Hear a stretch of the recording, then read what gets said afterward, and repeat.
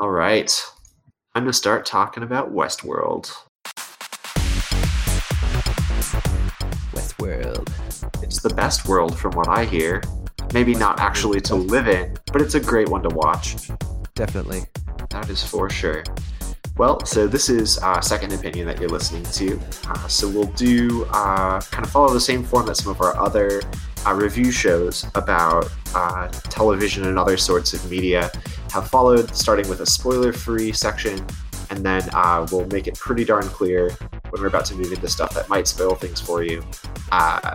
So if you haven't seen the show yet, and I think pretty much anyone who's ever seen it will tell you that this is a show worth watching through, you might want to stop when we say no, we're going to move into the spoilers portion, and maybe pick things back up once you've given the show a full watching. This is, I think, one of our favorite shows, the two of us for sure on this. So it's not something that you really want to miss if you've got it available. But, if you don't mind and just want to listen through the spoilers, hey, I do that sometimes. Feel free to do that too. So And I guess you never know. Maybe if you're debating whether or not to watch the show and you hear the spoilers, that might make you want to watch the show. that's I wouldn't true. necessarily recommend doing it in that order, but it's always an option. That is often how I do it. I'll listen to a podcast about something and decide I want to watch it after I've heard all the twists and turns, which is admittedly not always the best thing to do. But if it's something that's like I'm kind of on the fence about, I feel like that's a reasonable way to do it. But this is like another in the series of awesome things that have kind of come out from, like, really suspenseful things that have come out from HBO, other things being like Game of Thrones and The Wire, and some really good stuff by Christopher and Jonathan Nolan, and the creators behind this have really done some great stuff. So if you've liked any of the Nolan brothers things, like I think even like Lost, what the Nolans were involved in that somehow, but like J.J. Abrams was involved with that. I think he was in some way right. with Westworld too, wasn't he? That's right. I forgot about it. His Bad Robot was like one of the production companies on Westworld. Is that J.J. Abrams' company? I think it is Bad Robot. Ooh, I didn't know that. Yeah, because that was definitely in the end. I'm like, that's usually like movie studios and things. Yep. Alias, Lost Fringe, Person of Interest, Revolution, and Westworld, alongside feature-length films Cloverfield, Star Trek, Super 8, Star Trek Into Darkness, Mission Impossible Ghost Protocol, Mission Impossible Rogue Nation, Star Wars The Force Awakens, 10 Cloverfield Lane, and Star Trek Beyond. What a roster, right? resume there. Yeah. Something else. Well, but like a lot of those other properties, this isn't the first in the kind of Westworld franchise. There's a movie that this TV show is based loosely on from 1973, it sounds like. My father actually went to see it. Not necessarily in theaters, I don't think, because he would have been like not very old then. But after it came out, he watched it on, I don't know, Laserdisc. How did people watch movies back then? I don't know. Only Laserdisc. Only Laserdisc, pretty much. There was no such thing as VHSs. Betamax, perhaps. Wow. All that's to say, it's kind of interesting because he was able to spoil a couple things for me there. I won't discuss what those are. Maybe we'll discuss it in the spoiler section. Who knows? But it's interesting because if you have seen that movie, there's some things that it definitely inherits from, and others perhaps less so. But as you mentioned, like the pedigree of the folks who made this thing is pretty, or their previous work is pretty amazing. Husband and wife Jonathan Nolan and Lisa Joy are kind of the co-creators of the series, and I believe Christopher Nolan has some involvement in it. Probably, like, if nothing else, like they talked about it at dinner sometimes. I don't know. Jonathan Nolan and Christopher Nolan are brothers, so I think they both kind of fed off each other, I would assume. I know Jonathan is a little younger, so That's maybe true. A little more one direction, but That's true. One-sided. That is true. But they're, really cool folks, and they've all done some really interesting work in this sort of spec fic, sci-fi kind of space. Lisa Joy was a writer, for example, of Pushing Daisies and Burn Notice, and I believe Battlestar Galactica as well. And as we mentioned, Jonathan Nolan also did Person of Interest and some other related things. Consulting Interstellar, for example, which is another really great. That's like my favorite movie. I guess I realized as we were writing these notes that I think, Jonathan Nolan's probably my favorite, I guess, showrunner, writer, story creator person for a film or TV based medium. Yep, I'm very much with you there. He's pretty good, and also the guy who did Luther, whose name I always forget, Neil Cross. Both are really great folks. So. But then the story editor is also an individual who has a really interesting kind of body of work that precedes him. Charles Yu. He actually is more like prolific right now as a writer. So he has 2 books out. One that's a collection of short stories called Sorry, Please, Thank You. And another that is kind of a standalone novel, How to Live Safely in a Science Fictional Universe. Both are positively absolutely brilliant. And if you read those, you'll see some kind of parallels between some aspects of like the absurdism and of Westworld in some ways, and the absurdism in those 2 novels. Though admittedly, those books take it a little bit further. But simultaneously, too, they both deal with this like nonlinear sort of timeline that the Nolans, of course, are so famous for working with, and other aspects too, like AI.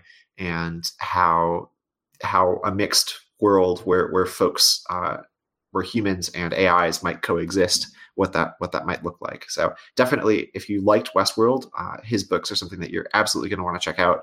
How to Live Safely in a Science Fictional Universe is probably one of my favorite novels ever. It's not for everybody, admittedly, but if you like, if you've read and enjoyed Vonnegut, if you've read and enjoyed any like postmodern stuff like David Foster Wallace, How to Live Safely in a Science Fictional Universe will almost certainly be something you'll enjoy. Yeah, totally. Now, I think I guess for our last bit of spoiler-free section here, I just want to give a very brief overview of what the show is about. So it's a blend of science fiction and Western. So the whole universe exists. Mm-hmm. There's it's in the future sometime, and there's this kind of adventure theme park called Westworld, and there are hosts, which are kind of androids that are programmed, and then there are hosts. Sorry, they are the hosts, and then your guests are humans who pay a lot of money. I saw somewhere maybe $40,000 per day to come there, and they can just choose different stories that they do in this park. It's kind of a free for all. Yes, indeed. So a couple aspects of this that are kind of interesting, right, is like the cost, right? That's something that wasn't immediately apparent to me when I first started watching, but that's absolutely something that kind of proves key. And also this like juxtaposition of like AI that's creating like this like false emulated Western environment, which is like super bonkers, because like one would think, right, like when you think about a show about AI, you don't really have that mixed with like a kind of like AI West environment. They click. They are the same thing. Right. It's like, usually when you think of that, like I would think of like if you've ever seen those like old like reenactments, right, of like, folks mining in California or something like that, like mining for gold in California and stuff. Like what are they called? Oh, the Gold Rush. That's what it's called. Hi, Brandon. I exist. Or do I? But the like those genres are really interesting, because like when somebody described it to me as a space Western, I was like, oh man, I'm not really here for that Western sort of thing. But it's not Firefly. I'll tell you that. It's not Firefly. Exactly. I actually really didn't like Firefly, unpopular opinion, but I hope I can still be friends with all of you out there listening to this. I watched Firefly this summer for the first time, and I liked it. But I think Westworld is a whole new level. Absolutely. Having a show about kind of a spaceship going around, it's kind of Firefly and Dark Matter are kind of similar in many ways, because they're both kind of this crew on a ship, and they go around and do things, and you kind of discover the world they're in. Yeah. Westworld is a bit larger than that. It focuses on a few characters and things, of course, but it's also dealing with some more, I guess, fundamental questions about what might be right, or I can't spoil anything here. Larger things come up in something like Firefly or Dark Matter. Absolutely. And I think we'll talk about this a little bit more when we get into the spoilery section. But at this point, I guess one thing I'll say is that the Nolans that's one of the things I find really compelling about the work of Christopher and Jonathan Nolan, and their co-creators in this particular show, but also in everything else that they've done, is that like Interstellar has the same sort of thing. How do we come to terms with the fact that we might not be able to continue to live on Earth, right? Like Earth might not be able to support us. And Interstellar, like what does it feel like to have, somebody able to like invade your thoughts and alter your cognition, basically, right? Which I know, like for a lot of folks, for me particularly, that's a really like compelling thing to like try to understand, right? And it's certainly compelling from a perspective of like the like allegorical like parallels to like in Inception, like emotional abuse, right? Stuff like that. That's like, really, and Westworld does a similar sort of thing, I think, with this idea of like when might AI become conscious, and what implications might that have, among other things? Where is the barrier between artificial intelligence and something independent and free thinking? Exactly. Yep. Exactly. So like this is very much in line with that. I guess we're probably at the limit of where we can talk about the show without giving too much away. Yes. So this is your final warning. Spoilers ahead. Cue some big alarm sound or something, right?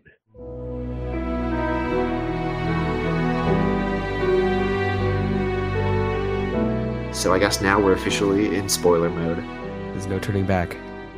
No turning back indeed. Unless you rewind. But true, yes. Can't do that. So, all right. I don't know how we should best group this. We kind of have some scattered thoughts here in our show notes. I think start with first impressions after we watched it, what we were kind of thinking about. That might be a good place to start. Absolutely. So for me, I actually ended up watching just the first episode on like when HBO made it free online for anyone to view, and the connection was so ridiculously bad.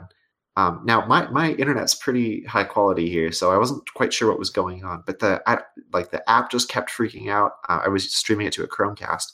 The app just kept freaking out, and I was not having it. So I actually lost it for like a couple weeks, which is super upsetting because the first episode is really good. But then they spent $25 million on that pilot. No, I'm sure they blew through every penny of that and more. Like, that's bonkers. But it's a really beautiful, beautiful show. Like, the art direction, as with many of the things that came before it, is like spot on. They've got a great crew of actors. The story is certainly really well thought out in a way that kind of progressively reveals things to you in a way that doesn't make you feel like Lost kind of did, almost like with the weird kind of Deus Ex Machina sort of like jumps between things. It's really well thought out to progressively reveal things.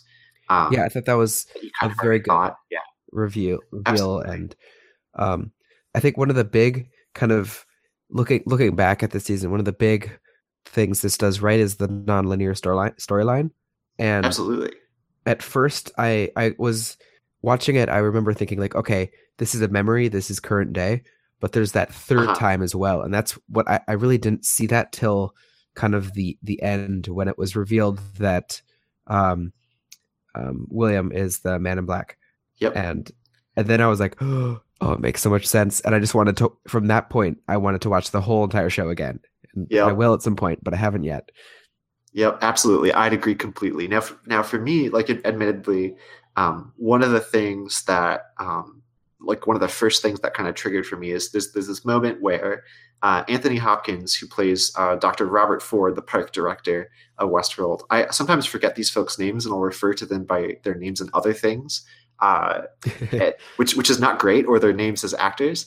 So you might hear me refer to Anthony Hopkins, or my pet name for him, Tony Hops. Throughout this, those are all the same person: Dr. Robert Ford, Anthony Hopkins, Tony Hops. They're all the one. If you hear me refer to him as Hannibal Lecter, now you know I really messed something up. That's his character in the 90s era movie Silence of the Lambs, which is really good, and you should see it too. But has almost 0% bearing on this conversation. But the point where he discusses this idea of the reverie, right, which is this update to the hosts that allows them to kind of draw on fragments of their past lives to create these like little gestures and little like reminders of things that have already happened. And like, I think this is, if I recall correctly, this is exposed in the first episode, possibly the first or second episode. First episode, I think. It's the very first episode. I just have to ask, was this actually an update that went out, or was this just the old Arnold code still coming up? Because it seemed like that the hosts always had, they were always remembering things and coming back to, I mean, in the final episode or two, Dolores was on her big self-discovery trip with Will. Uh-huh. I mean, she didn't quite make it to the end, but she nearly got there, and that was just like 2 years into the park. Mm-hmm. And then we cut to 34 years later or 30 years later, and she's still doing that. Right. So my understanding is that Dolores is the only host that's still running Arnold's patched like reveries, right? Okay. All the other, a bunch of the other hosts received the update, right? So the first few episodes talking about this update that Bernard and his behavior team pushed out that enabled these reveries, right? I don't know what timeline this particularly takes place in. I think you probably have a better idea of that than I do.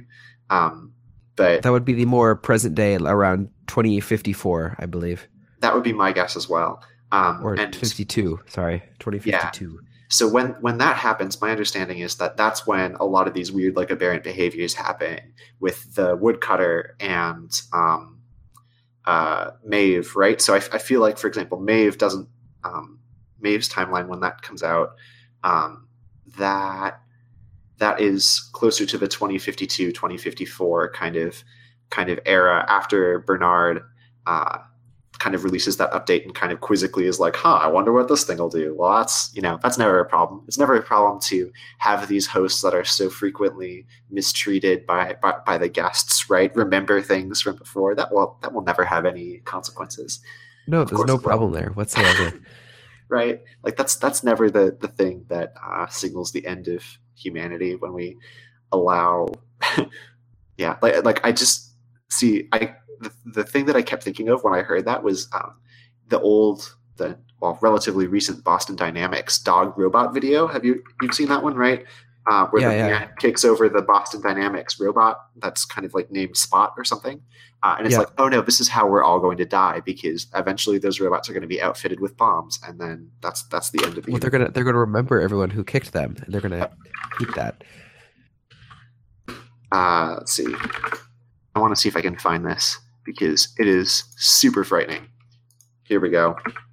That is going in the show notes because that's absolutely what's going to happen. Like they're gonna seek vengeance sometime if we let them remember it like that.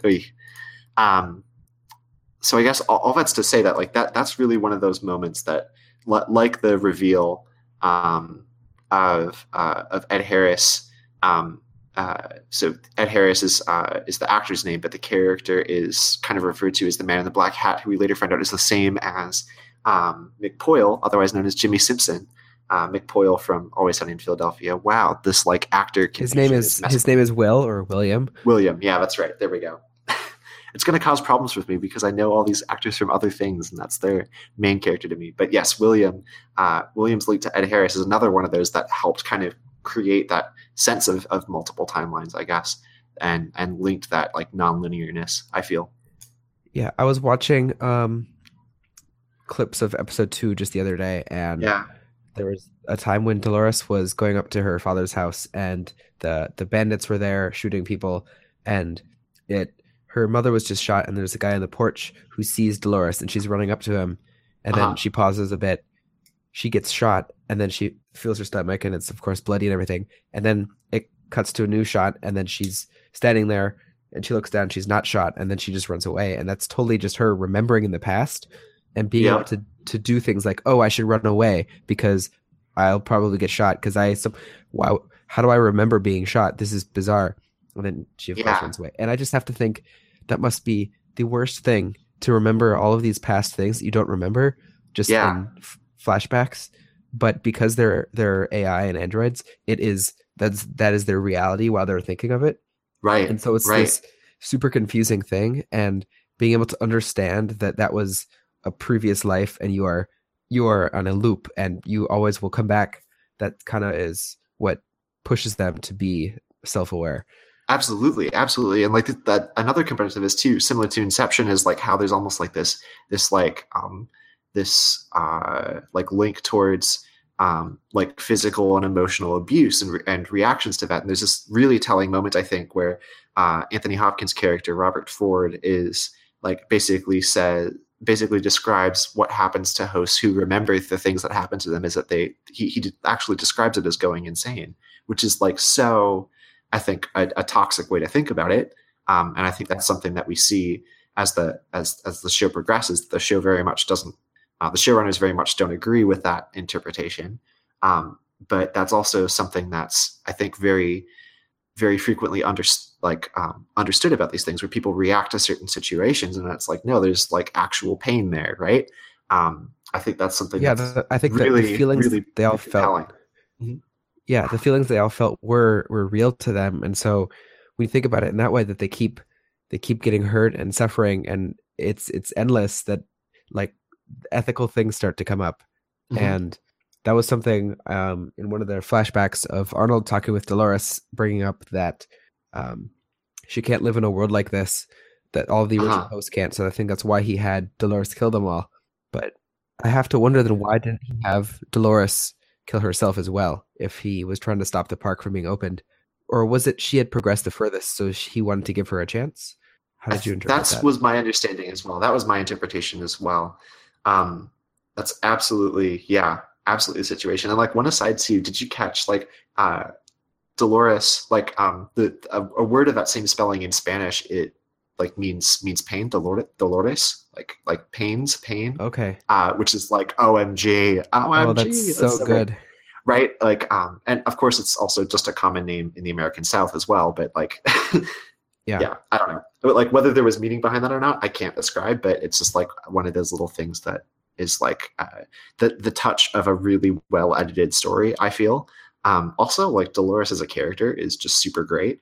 And like there are all these situations where you hear where you just get to see how her character is like so completely developed, how she's kind of almost the center of the park as a result of that, because she's like one of the oldest hosts who's been around essentially since the beginning, as we find out later on. Yeah, she's still a metal and physical thing inside rather than artificial organs and everything. Yeah, exactly. Exactly. I just love how we write in here. Is Dolores a super intelligent death AI now? And all I can think of when I read that is same. That's something I was thinking of. Yeah. Going through the whole season, I just feel bad for Dolores because she's there's so many shots of her just crying, like just her suffering and not understanding things and just seeing pain and things and remembering back to memories that she doesn't understand.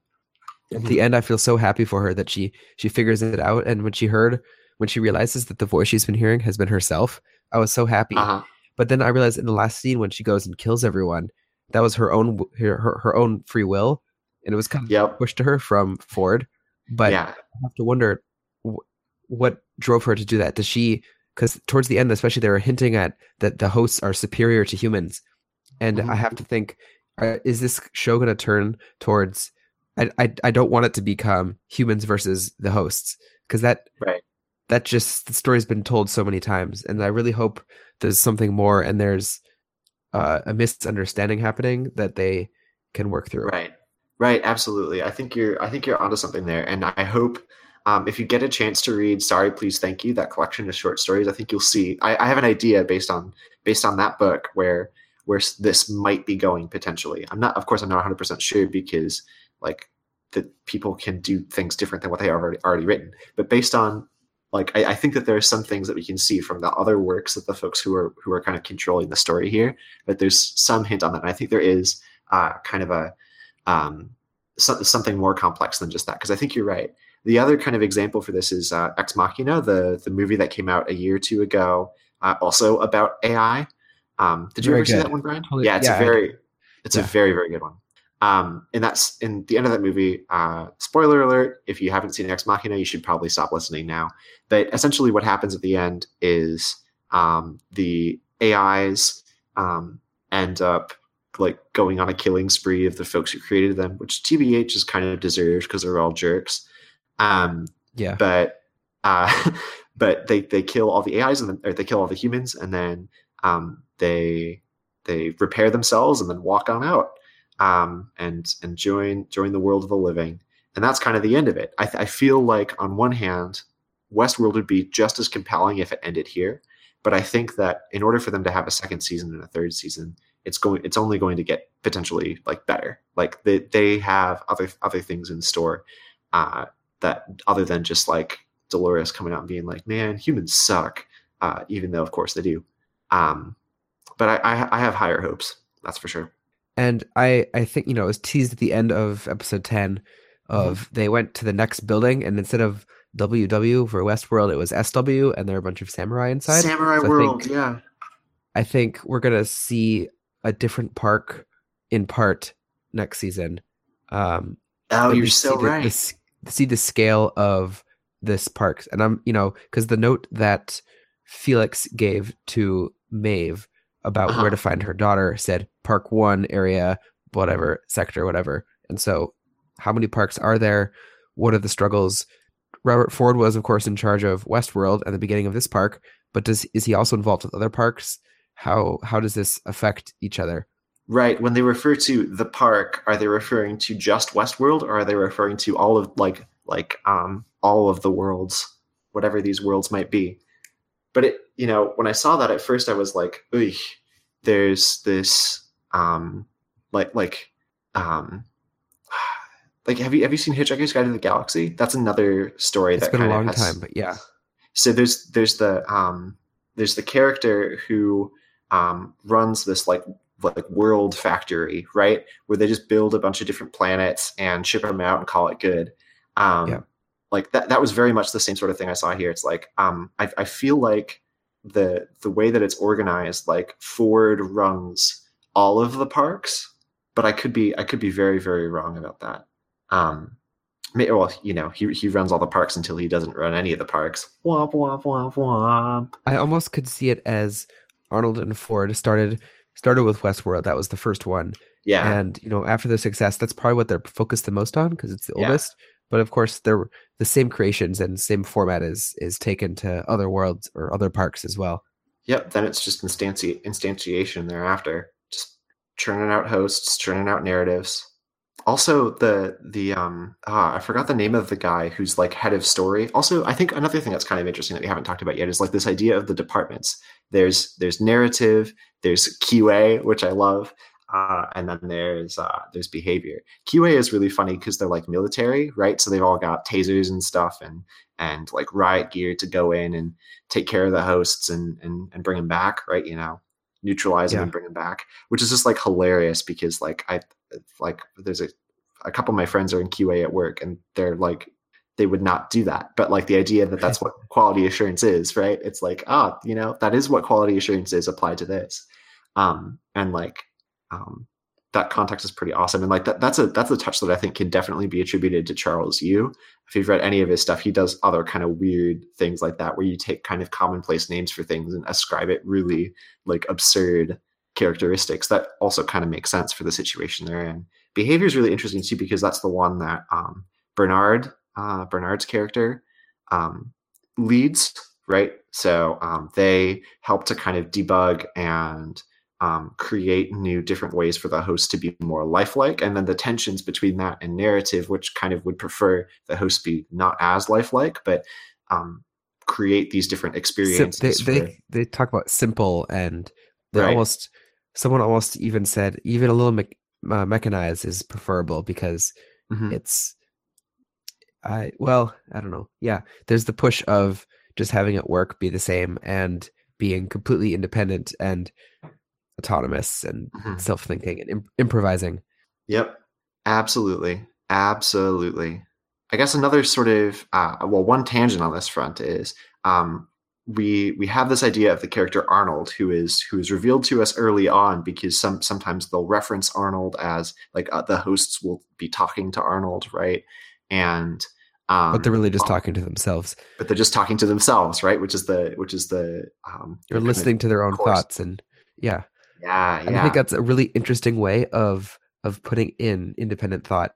Oh, it's someone else, as an AI who is discovering that they can think, not understanding it and thinking it's something else telling them what to do, saying or imagining that it's someone else. And the voice that Dolores hears in her head is a mix between Arnold, Ford, or Bernard, because we didn't know it was Arnold at the time. Yeah. Ford and herself. And the final reveal that she was hearing herself, I thought was fantastically executed because she's sitting down looking at, it was either Arnold or Ford. And, the chair. And the different people occupying the chair. Yeah. And then she hears when it's the camera's on her, and it goes from Arnold's voice, Ford's voice, and then her voice, and then the camera moves and she's looking at herself. I thought that was fantastic, and I was that was such a good scene. Like Evan Rachel Wood, the actress who plays Dolores, is like certainly the best host, like the best actress that could have ever possibly played that character. Like that is absolutely she does such a good job. Like at the beginning, you see the transition between like being in character and then like frozen, right, in analysis mode, right? And there's so many other situations just like that. Yeah, I think there's one time where she has to be expressionless, no emotion or no response, but she's still crying, and that's just ridiculous. Oh, that was crazy. Yeah, absolutely, absolutely. Yeah. Maeve also was really good at that. Teddy was a little bit, I don't know, maybe just because I know James Marsden from like 30 Rock and Hairspray, but like Teddy was not, he's a good actor, but he's not as good at playing a host. He's just always James Marsden. I'm not a huge fan of him as Cyclops in the X-Men original trilogy, but I thought he did a much better job as Teddy here. I liked that. But he always felt like, even though he was having some memories later on, he always felt at a much lesser level than Dolores or Maeve. And I think that's by design, because he's really just kind of like a dopey little guy. But I did feel bad for him too, because I think he's one of the hosts that's been killed the most number of times. I think over 1,000 times. Yeah, because he's always going with his default loop is going to Dolores' father and then shooting and then getting killed. Yeah. I will also say I really like that Stephen Ogg, who played Trevor in Grand Theft Auto 5, was the madman, and was he the milkman? Yes, indeed he was. Oh, he's such a good actor. I really like him. Oh, that part was so happy he was in the show. That was so great. The in the first couple episodes, there's that whole bit with the hosts that are breaking the loop. Those were the other ones that were upgraded to have the reveries, right? Yeah. And would keep turning on the hosts that killed them in previous narratives, and the way they would just like nonchalantly pour milk on the people they killed was just like, oh my god, this is so like this. And he had like a hole in his stomach, so he was drinking and it was just squirting out of his stomach.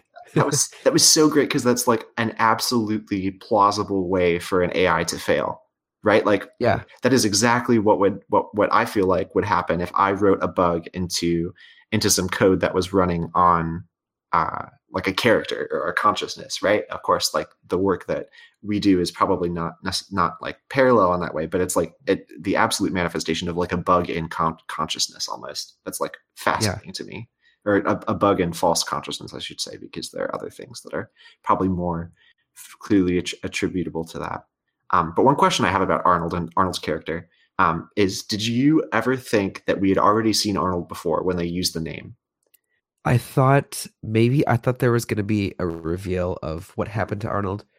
At first, I didn't really want to believe that it was Dolores who killed him. And I was like, oh my gosh, what happened? And I can't say. Yeah, I was still surprised when it was revealed that Bernard was Arnold, or at least based on Arnold. Yeah. But I was watching the show with my parents, and I caught that he was a host like 2 minutes before my parents, and I was like, "Oh, it makes so much sense." And they didn't say anything, and then like 2 minutes later, when it was very explicitly said, they got it too. But I think that was a very good twist, and I think Bernard was really the only kind of character who could have been Arnold.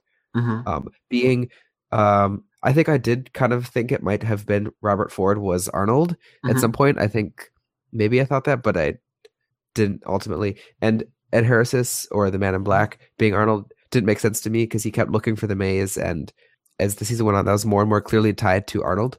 So I didn't think it was him either. Absolutely, those are absolutely valid approaches. Admittedly, I held on to Ed Harris, or the Man in Black, being Arnold for a little bit longer than probably I ought to have, just because it kind of made some degree of sense based on there was one way that that Dr. Ford referred to the character as being like lost in the park, and I'm like, oh, well, the person who we met who's been lost in the park, the human who's lost in the park, that's Ed Harris, so it's got to be Ed Harris. That was probably a line to try to confuse people, I would bet. And I fell down that rabbit hole like it was made for me. But then, I didn't think that it was Bernard for a long time. That like another of these is like a manifestation of like that whole nonlinear storytelling tool of having different characters say the same dialogue in different situations. Which of course I'm just like an absolute sucker for. But the one that killed me is just when earlier in that episode, or it might have even been an episode previous, Bernard gives a test to one of the malfunctioning hosts to determine whether they become self-aware. And he can tell this by if he shows them pictures of the modern world and if they recognize something from it, or if they say, oh, something's off about that. But the way that they test is they're able to, show pictures of the modern world, and they say, oh, that doesn't look like anything in particular to me. There's a part where Bernard says it just 1 or 2 episodes later, and that just like kills me, because that before the reveal. That is before the reveal, and that is exactly what I found out. Oh, I need to see that. Oh, geez, how did I miss that? Because that's when I got that he was actually outside the door. Yeah. When he and Therese, said her name. Yeah. Yep. When they were going into that secret lab, because he knew something was at this location, but he didn't know that there was a door downstairs because he couldn't see it. That door was like hidden to him. And he very clearly says, I don't see a door there. And she's like, there's a door here. Yep. And then, of course, once he has to start going through it, he sees it because he kind of has to. But I'm like, I was like, oh no, he's a host. Yeah. I was like, but I didn't quite think that it was Arnold yet at that time. Yeah, absolutely. Absolutely the same. Yep. That just killed me too, because like you can't just make Jeffrey Wright a robot. He's the best. I mean you can, because clearly he was a robot developed to feel empathy and emotion and the full range of human emotions to the degree that these hosts. Well, and he added a lot of that to the hosts. Absolutely. I really wonder how he had changed since first being built, because he's so self-aware of hosts and everything, and he didn't see it in himself. Was absolutely very unique. And I mean, Ford clearly had to wipe his memory a few times after doing things, but pretty awful things. Yeah. Gosh, you just have to feel so bad for him. Absolutely. Because he kept saying, but my kid. And then, Ford just saying, everyone needs a backstory. And it's just so sad. It hurts, yeah. But I do think Bernard was able to kind of overcome that because he knew it wasn't real. In one of the later episodes, I don't exactly remember what he does, but he kind of goes into the memory and is at peace after kind of resolving it one last time. Yep. Admittedly, so that point at that where so we have earlier in the series, we have flashbacks to the moment where Arnold's son dies, Bernard's son dies, and there's the point where he's reading that part from Alice in Wonderland, which of course he uses on Dolores as well, also as kind of with like a pages missing. I never understood that too, right? Yeah.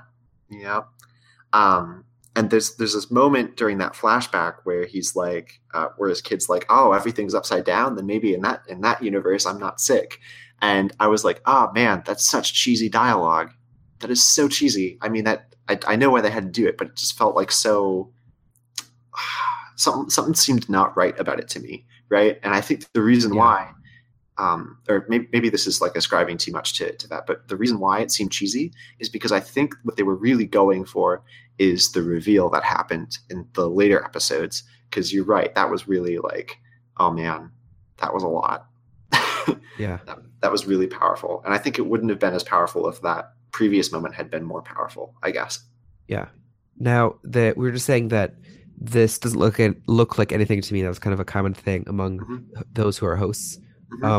Another huge phrase in the series was these violent delights have violent ends, and this was first brought up by Dolores's first father when he found the photograph of Will's soon-to-be wife.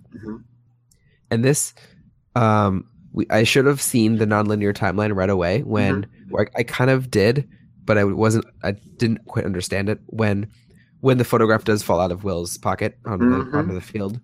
Because I was like, oh no, that's the same one. What does it have? I was confused there. Anyway, he kept looking at it and was stuck kind of on a loop of processing it and questioning the world. And then he tells Dolores, these violent delights have violent ends. Now, in some screenshot, in some code somewhere, there's a trigger of, if someone says these violent delights have violent ends, start the Wyatt narrative. And so I think... Oh, man! And so this phrase, after seeing that phrase meant so much more, and I want to look back and kind of see if I can tell, because Maeve seemed to start becoming more self-aware as soon as Dolores told that to her in episode 2, after her father told it to her. And I wonder, did that trigger Dolores as well or not? And so everything kind of seemed to come back to that, and I thought that was a really, really cool way to do it. Yeah. Oh my God, absolutely. That is like, so good. So well done. And because the Wyatt narrative was just all of the hosts becoming kind of self-aware, right? Yeah. And the Wyatt character was really Dolores, which I thought was very interesting. Absolutely. Oh my goodness, that reveal was really great too, and an interesting kind of like turn on Teddy and Dolores's relationship as well, right? But it absolutely makes sense. That's almost certainly one of my favorite parts of the story.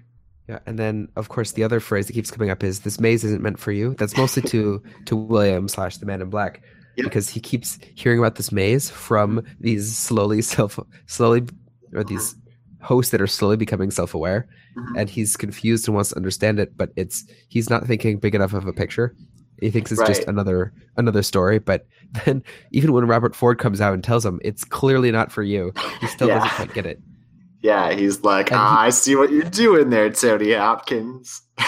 Yeah, and then in the end, when the hosts all do come out and they are self-aware, he's just happy that he can get shot now. And it's like, this is awesome. I know that killed me too. It's like, that's the most Ed Harris thing ever. Yeah. Oh goodness, so great. And that's another interesting thing too, because all those hosts that are in cold storage, right? That's just all the self-aware ones. Like that's literally what it's been for the entire history of the park. And that was the thing that really that I found really interesting, right? Because Anthony Hopkins' we never really character, saw where that went, right? Exactly. There were a couple situations. So with Dolores's father, Mr. Abernathy, when he sees the picture and is decommissioned, they walk him and the milkman into this cold storage kind of chamber. And that's the first we see of that. And we see it again a couple of times because that's where some other kind of interactions happen. There's the office in the back of the room that is used a few times. Yeah, exactly. Stuff like that. But really all that is just basically holding them for the revolution almost, which is what? That's unbelievable. Now, another thing I thought was, so if you looked at the room that they stored them all in, it was through this old lobby. There is a globe that said Delos, which is the corporation that owns Westworld. And it's It's the corporation that Will and the brother-in-law worked for. Mm-hmm. That's the company that Will kind of took over and that runs the park now, more or less. And I'm interested. I think there's a much bigger history because there's like 80 some floors in this area underneath the park, and I feel like there's a lot more that we could still learn about the past. Totally. Because there's this old like lobby area that is just now used for storage. And another thing that kind of shows the timeline is we know that the current day Westworld logo looks more like the logo to the show. But when Will and the brother-in-law are walking in, when they're coming to the park, you see the Westworld logo, and it's definitely an older style logo. And so there are these little clues to the timeline that I definitely did not catch my first time watching. No, absolutely. Same here. Like the logo thing was kind of jarring to me. I just thought that like they had so there's the one that kind of has like the Da Vinci style Vitruvian Man sort of thing. And then that one swapped for the newer kind of Westworld that's just like a W and then like accents around it. And that's kind of fascinating from a design perspective because I just thought, oh, well, HBO just decided to change the logo. I wrote it off, basically. But that's clearly not the case, right? Yeah, I don't know. It's bonkers. Really well done. Really well done. Yeah. Now, there's one more kind of character we haven't discussed, and that's Lawrence. So when I first was kind of my first suspicion of the timeline, I hadn't put it together yet, but in the earlier episodes, the Man in Black has Lawrence as kind of he's, has a noose around his neck and having him walk behind him on a horse, or when he's on the horse. And so he's just kind of this person, and we know he's wanted and he's a bad guy. But then later on, when we see young Will and Dolores meet Lawrence, and Lawrence is kind of this kind of a mafia, no, not mafia, a king in his own world. And we see him in power and who he was kind of meant to be. And I thought that was really interesting because that should be a big clue of the timeline being out of order. Absolutely. Yeah, I didn't catch that, admittedly, but in retrospect, hearing you describe it, that's absolutely what was going on. Yep, absolutely. A lot of the timeline clues and cues are like very, very well executed, but very kind of under the radar. And you might have caught, like, I know I caught a couple of them, but not nearly all of them. And I think one of the things that's really well executed about the show is how they're kind of like variably hidden, I guess. People pull different things out of them. Yeah. Now, like any TV or TV show or movie that I really get into, I'll go find the soundtrack and listen to it a lot. I don't know if this is something that is more unique to me or if you do something like this where you listen to the soundtrack. So the big notable ones that are basically Tron Legacy, Interstellar, and now Westworld. So I've listened to the soundtrack, let me see how many times through. And some songs 2 or 3 times, others more 7, 8, 9. But I just finishing the show, listening to the soundtrack kind of helps me kind of recall the feelings I had while watching the show at certain times. So like the song This World, it's kind of, I think it was frequently played while Dolores was kind of narrating how something is wrong with this world.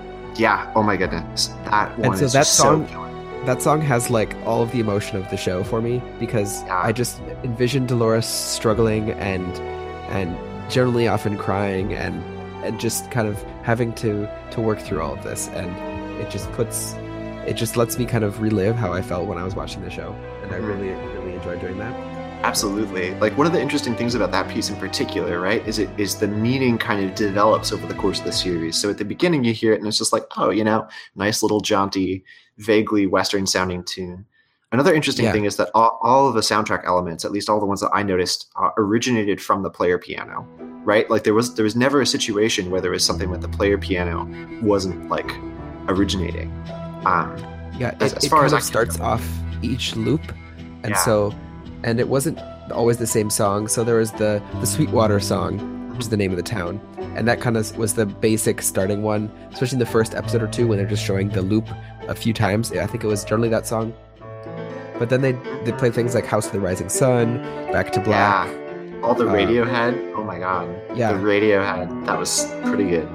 And so it was a very interesting kind of twist. I wouldn't have recognized. I knew House of the Rising Sun wasn't unique to this, but I couldn't put a name on it. The Back to Black, which is Amy Winehouse, my parents caught that right away. I don't know if I would have necessarily. It kind of sounded familiar, but and that thinking now is probably songs that Robert Ford would have listened to when he was much younger, and so they're kind of old-timey cover songs now, or in the park in the 30 years in the future. Right, so I think right. that's kind of a funny thing they chose to do too. And it was kind of, you could tell when, and just listening to the soundtrack, when it was kind of used in the park and when it wasn't, based on the honky-tonk out-of-tune piano that they were using. Absolutely. I also especially liked the main title sequence, because it's this kind of showing some hosts being built, and there's this piano going on, and you then see this host playing the piano while not yet finished being built yet, and it's just so good. It kind of ties the music and the soundtrack together with the park and the hosts. Yeah, absolutely. Like my one of my favorite parts of the intro is the moment where the piano keeps playing after the host that's being constructed lifts his hands off of it. It's visualizing the autonomy of the park and exactly the loop that happens. That just like kills me every time, because like another thing that I have, so one of my like I don't know, analyses, headcanons, whatever you want to call it, about the show is that the player piano is also sentient, or is also like an AI, right? But I don't know what that really gets you, but I just feel like that's really great. And like as a musician, I feel like that's really like an interesting thing, perhaps. There'd have to be some sort of, because they never show anyone winding it up or anything, and it just always is playing something new. I wonder if that is programmed in some way or not. That's interesting. Yeah, but like it certainly has some sort of perception, right? Or something has some sort of perception that's interacting with the player piano, if nothing else. Yeah, because the music changes a lot more as the season goes on, as people are discovering, especially Maeve is figuring herself out. Absolutely. We could talk more about Maeve, because it was revealed that it was part of programming for her to kind of escape and things. And so she believes she's free thinking. However, it is shown that she's not. And then you have to wonder, so that was probably Ford putting it there, but then in the end she chooses to not stay on the train, and I think there's another shot of the code and she's supposed to stay on the train. So she does become, but still believing that she is self-aware wasn't quite enough. Like, even though she knew that she was something more, and wasn't in this Western world, that it still took a long time for her to kind of make her first decision. Absolutely.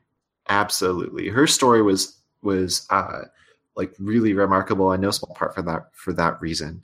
The way she kind of manipulates the texts that are like repairing her too is pretty great. Yeah. But like in every situation, the hosts are like, wait, somebody else modified this code, which is like, man, your auditing must really suck. Yeah, really. Right? It's like, come on. Like, you have this like root account for a dead guy that's still active. What's that about? So I think Maeve's story was interesting, but it was definitely not my favorite sub-story. I think it was a little more kind of a cookie cutter AI becomes self-aware with a few twists. Like, she wasn't actually self-aware for a little while, but it still seemed a little more of a standard kind of a story. Yeah, for sure. But I think you're right that it's definitely the more like the more fully explored kind of way for an AI to become conscious. That's for sure. Definitely. Yeah. But it was still kind of, I can see why they had to do it. And I think she's a strong character. Definitely. Regardless. So I guess one other thing, if it's all right, I'll take back to the music, and that is Robert Ford, Anthony Hopkins' character, and his love of classical music, particularly the music of Claude Debussy, which is like amazing, because I also like ridiculous existentialist classical music. But one of the moments that I find like one of my favorite moments in the show is when when one of the hosts was kind of violently lashing out, and he puts on the record, and the record is one of the cues that calms her down, right? And it's the same thing that happens in other situations too. I think it calms down Mr. Abernathy at one point, and some of the other hosts too. It's another thing too that Dr. Ford has that song playing in his office essentially at all times, which is again like OMG. I believe that's the tune that's also used at the end when we find out that Dolores is Wyatt, and we see the death of Arnold. I think that's all the same song, if I recall correctly. It is just so unbelievably good, so unbelievably well executed, and like as somebody who studied music, it's like a really cool thing to see. Really cool thing to see. Yeah, I always am drawn to soundtracks. I think if I have a close connection with what I'm viewing, the soundtrack will really strengthen that. And I'll just quickly say, with Interstellar and Tron Legacy, I listened to part of the soundtracks before I saw the movie, so I attached to the movie so much more, I think, than I would have normally, because I already had connections with the music used. And I thought that's a very unique way of watching something. Gotcha. Who did the soundtrack for that? Was that Daft Punk? Or was Tron Legacy, it was Daft Punk. A lot of influence from like Joey Trappanese and some others as well. And then, of course, Interstellar was Hans Zimmer. Yep, because how could it not be? he's on all the things. One of the interesting things is that the Westworld, though, wasn't a Zimmer soundtrack. My second guess for Tron Legacy would have been Trent Reznor too, who's I believe from Nine Inch Nails, who did like The Social Network and a couple of other film soundtracks. Definitely like. The interesting things about the Westworld soundtrack is it's done by the same individual, the same composer who did the soundtrack for Pacific Rim. Okay, his name is Ramin Djawadi. Djawadi, yeah. A really, really interesting composer, I feel. He also did the music for Person of Interest. There we go. That makes sense. And Game of Thrones, a good portion of Game of Thrones. So it all makes sense. Oh man, it all makes sense. But nonetheless, like the way that this soundtrack was constructed is really interesting because of how much it pulls from like pop culture, which is something that all these other soundtracks don't really reference as much. I think we've talked about that pretty extensively, but it's still just so good, so good. We've actually listened to it at work quite frequently. Mm-hmm. Yeah, I think that the mix of piano, both kind of a standard sounding piano as well as the more of a out of tune honky tonk piano, but then I think there's a lot of cellos and more of a smaller string instruments that I think you find more in the Old West. Yeah, and so there's a good blend of time, but then there are some that are synth heavy as well on top of this that are very much used in the modern world outside of the park, or showing that these hosts are becoming self-aware and kind of pulling them in with who they are. Yeah. And I think there's some swells in the ends of some of the songs. Oh gosh, what is one of them here? I think one of the ones that I remember was the one by the Rolling Stones, which is Paint It Black. There's that one too, where the strings take over. That's really good. That's one of my most favorite songs on the soundtrack. I think it's the end of Freeze All Motor Functions. Yes, that's right. The end of that is just very. I need to find when it was played. I want to say doesn't Ford freeze Bernard, saying freeze all motor functions, and then talks to him?